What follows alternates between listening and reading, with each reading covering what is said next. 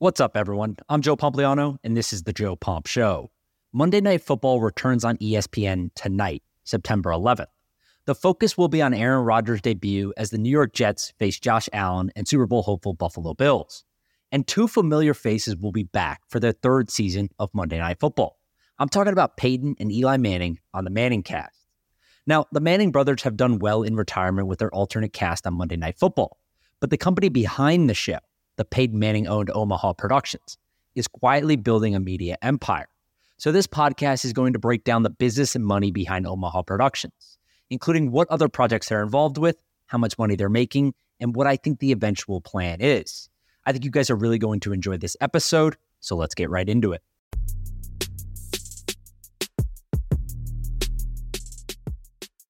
Okay, so when Peyton Manning retired from the NFL in 2016, he had plenty of options in retirement. He's a Hall of Fame quarterback. He could have easily taken a coaching job on essentially any team he wanted to, from high school to college to the NFL. Every single team would have had him. He could have signed a 9-figure broadcasting deal like Tom Brady's $300 million plus deal with Fox, or he could have simply sat back and relaxed, enjoying his $250 million in career earnings without adding any additional stress to his life. But Peyton Manning didn't do any of those things. Instead, the two-time Super Bowl champion has taken on another challenge, building a billion-dollar sports media company. Of course, I'm talking about Omaha Productions. Omaha Productions is named after Manning's infamous audible call, and it has become one of the hottest companies in sports.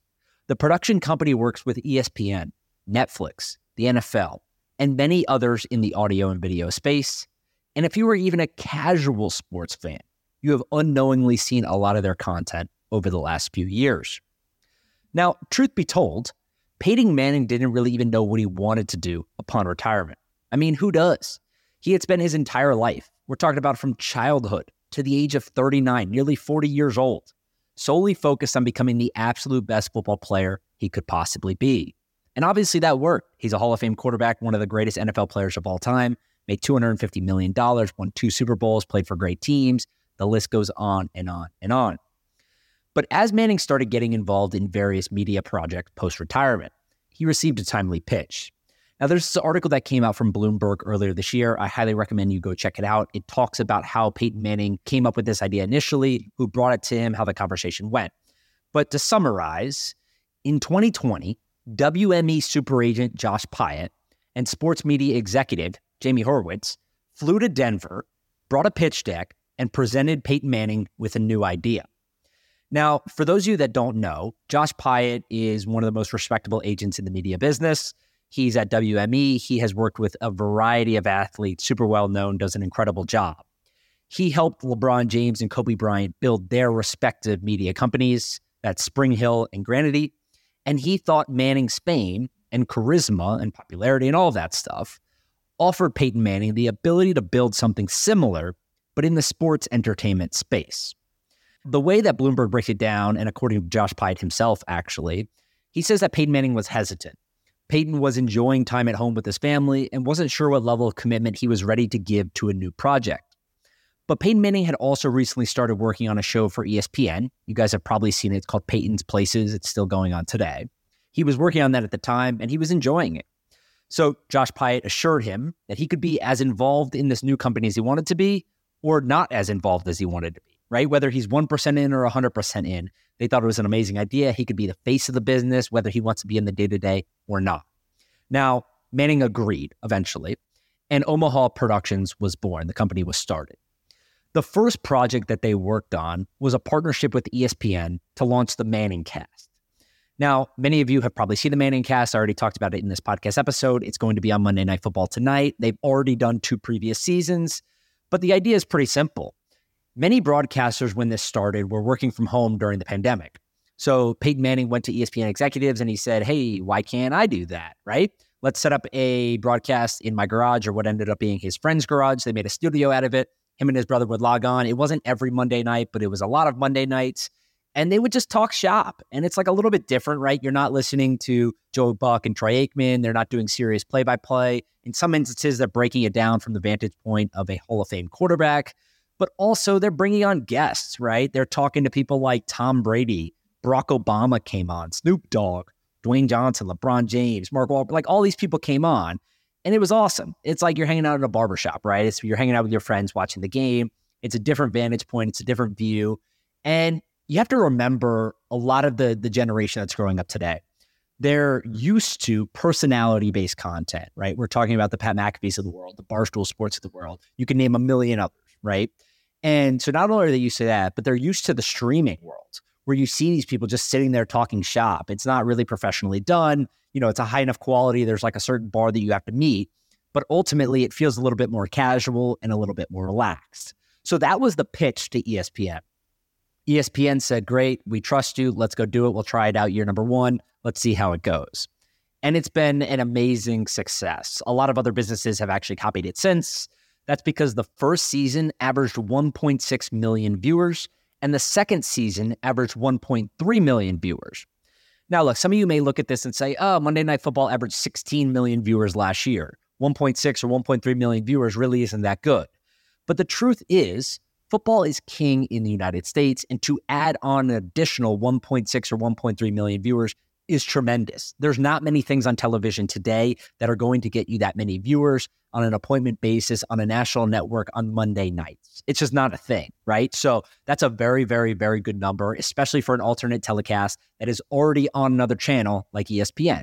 So that's great. But more importantly, the average Manning cast did something that ESPN has struggled with for a long time, and many other networks have struggled with for a long time. It reduced their age of viewership. For example, the average Manning cast viewer was 6 years younger last year than the main Monday Night Football broadcast viewer, right? 6 years younger the person was watching the Manning cast than the average person on the regular Monday Night Football broadcast. Now, that's obviously important. And to be honest, this success of the Manning cast wasn't an accident. It's hard to be replicated, obviously, but there was a lot of things that were going their way. The Manning family, many of you know, is football royalty between Archie, Peyton, Eli, and now Arch at Texas. This family is legit. Multiple generations of people have followed their careers, and they're immensely popular in the United States. So teaming up and combining Peyton and Eli Manning's media debut, really, with Monday Night Football, an already super popular show, was going to command some level of viewership automatically, right? It was going to have some level of success. But the more impressive part is what has happened since then. The Manning cast has helped turn Omaha Productions into one of the world's fastest growing media properties. We're not just talking about sports. I'm talking about media in general, right? It's become one of the fastest growing media properties in the world today. That's because they have applied the same Manning cast model to a bunch of different sports. They've done it in college football primetime with the Pat McAfee show. You guys saw it this past week with Alabama and Texas. They were on the field for that. They did it in the NBA with Stephen A's World with Stephen A. Smith. They did it for UFC. I think it was UFC 278 with the Gronkowskis. They did it for the PGA Championship with Joe Buck and Michael Collins. They did it for a Formula One race earlier this year with Daniel Ricciardo and Will Arnett. They've done it with a bunch of other different media properties, literally the exact same model, right? Sit on your couch, enjoy the game like it's hanging out with your friends. Been immensely popular. Virtually all of those have done really well from a ratings perspective. And Omaha Productions is also doing a ton of other stuff. They're behind several Netflix shows like Quarterback that came out earlier this year following NFL quarterbacks around throughout the season. They had Patrick Mahomes, Kirk Cousins, Marcus Mariota. You guys probably watched that. It got renewed for a second season. They had King of Collectibles, The Golden Touch, which followed around Golden and Ken Golden as they do their collectibles business. That also got renewed for a second season, immensely popular as well. They've done commercials for companies like Caesars. They did a spot for the 2024 Paris Olympics for NBC. They have started new versions of what I talked about earlier with Peyton's Places. They have this whole series and franchise that they've built out now with Abby Wambach. They did one with Vince Carter, David Ortiz, Ronda Rousey. And they even worked on this year's NFL Honor Show and the ESPYs. And don't forget about Omaha's podcast network either. I think this is a very underrated part of the business, and I think it ultimately could be the most valuable piece of the business. We've seen what's happened with the Spotify podcast network. We see what's happening with the Volume and Colin Cowherd's network today and a bunch of other properties around that. These podcast networks have become immensely valuable, and Omaha is building a really, really, really strong network. They have more than 15 shows by my count. They have several shows in the top 25 and the top 50 podcasts in the United States. They're working and have signed deals with popular sports personalities like Mina Kimes, Kyle Brandt, Bob Myers, Cam Hayward. They just did a new show with Kevin Clark. They got a bunch of shows going out. A lot of them are very high quality, and they have distribution partners with ESPN and a bunch of other networks like that. So those are all going really well, and I think that's going to be a very big piece of the business too. And if we zoom in, Omaha is making a lot of money too. The newly formed company already has more than 40 employees. They probably do between $30 million to $50 million in annual revenue based on industry standard multiples. And they recently received a $10 million investment from media mogul Peter Chernin that valued the company at over $400 million. Now, remember, for those of you that don't know, Peter Chernin started the Chernin Group. Now, this investment was out of his media and production company, North Road, which did Ford vs. Ferrari and some other projects like this. But Peter Chernin is a very, very, very successful investor. The Chernin Group has invested in a number of business in the sports and entertainment sector. We're talking about Barstool Sports. They were one of the earliest investors in Barstool Sports. They did Golden. They've done Aura, the health ring. They did Cars and Bids. They did the Premier Lacrosse League. They've done a bunch of other things like Action Network. They were early in on The Athletic. They've invested in Hello Sunshine, which was Reese Witherspoon's company. They've done Twitter, Pandora, a bunch of other businesses. So they have been tremendously successful in the investment space, and they know what they're doing, point blank. Now, this company is only a few years old, and there's unquestionably a lot of work to still be done. But I don't see any reason, from an investor perspective, why Omaha Productions can't be worth more than $1 billion one day. I actually think it's going to be worth much more than that. That's because streaming services, you guys know who they are. There's so many of them, and they're acquiring unscripted and scripted sports content at a premium. And when you add in Omaha's close relationship with ESPN, the worldwide leader in sports, and the person that runs their business, Peyton Manning, who is beloved by virtually every American sports fan and has an immense amount of connections, this thing is a rocket ship. They're doing, $30 to $50 million in annual revenue today. If they double that, they get to $100 million. This thing's going to sell for $1 billion. If they get to more than $100 million, it'll sell for more than $1 billion. And the way this works is, if you look at Hello Sunshine, if you look at Spring Hill with LeBron, or any of these other entertainment businesses, there's like a standard maybe 6, 7, 8 times revenue multiple applied to it normally, and then you get an extra revenue multiple applied to that on top of it because there's just a celebrity attached to it, right? If this wasn't Peyton Manning running this business, it would sell for a lot less, but that is the world we live in. His relationship to this business is immensely important, and it's something that's going to end up making him tens of, if not hundreds of millions of dollars extra on top of the purchase price. And there's also one other thing that I think is worth mentioning here. I've heard this from several other people, and I've read about it online too. Pat McAfee actually talked about it on his show this past week when he had Peyton Manning on. Peyton Manning is all in. I've heard that he's doing calls all day long. He is taking meetings all the time. He's running his relationships through the gamut to try to get some of these deals passed and some of these deals done. He's trying incredibly hard to make this business work. And I'm speculating a little bit here, but my guess is that he's doing that, one, because he wants to be successful. He's a hard worker. A lot of these other skill sets that he's learned from a leadership perspective in football probably apply in the business world as well. But there's been rumors for a long time now. Peyton Manning has talked about it to some length, about how he wants to be involved in an ownership group of an NFL team. And if you just look at the reality of the situation today, NFL teams have gotten so damn expensive. The cheapest team in the NFL is valued at $4 billion. Every single team in the NFL today is worth more than $4 billion. And the most expensive teams are now at $9 billion, the Dallas Cowboys. Now, there's a wide range in between that from $4 to $9 billion, but you get the point. Peyton Manning, maybe he's worth a few $100 million because of his salary and his endorsement deals and stuff like that. But he's not able to buy a majority stake in an NFL team. He's buying a minority stake at this point. He's buying a minority stake.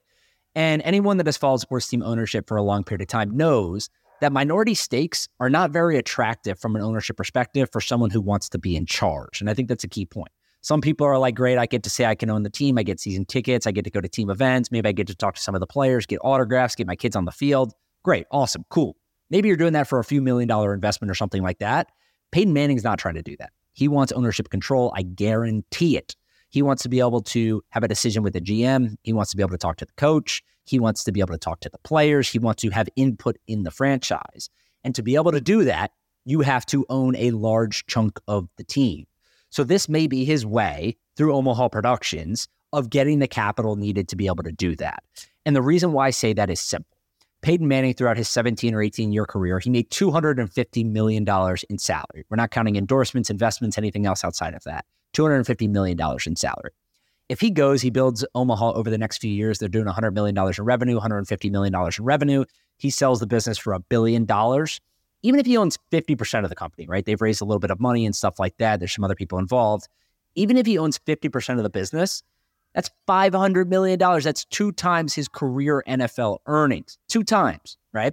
Say they raise more money to continue to grow, and he owns 30% of the business. That's $300 million. It's still more than he made throughout his entire NFL career. So this is the right and the way to do it, where he can make a tremendous amount of money in a short period of time because of his influence, the audience that he's built over time, the connections that he's made. And he's basically trading on his name at this point. It's a legitimate business. They're doing legitimate revenue. They're creating legitimate content. It's great. He's doing a really, really, really damn good job. But I think that this is probably a means to an end in some capacity, right? Where you're able to build this business up for the next few years. Someone takes it from point B to C, and he exits the business with a huge payday. So don't be surprised if in a few years, Peyton Manning and Omaha Productions either bring on more equity partners or sell the business outright, because this business is running really smoothly right now. Like I said, it's a rocket ship. Revenue is growing tremendously year over year. They're working on some of the most important projects in sports today. They have the right partners already in place to grow this thing even more.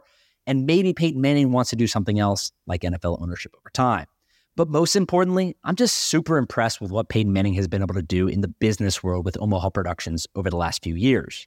Obviously, he had this tremendous football career that helped him build this fan base and this audience and get these connections. And that's super important when you're starting a new business like this. And it probably wouldn't have happened, or would have at least been much harder without that. But that's not everything. We've seen so many athletes over the years try to start new businesses and fail. And that's because it's really hard if you don't have the capital or the expertise or the partners in place to make it work. Omaha, in my opinion, and I think the results are proving that they do have all that in place. This is a really impressive business. They're creating great content and they're providing value to the networks and the people that they're serving.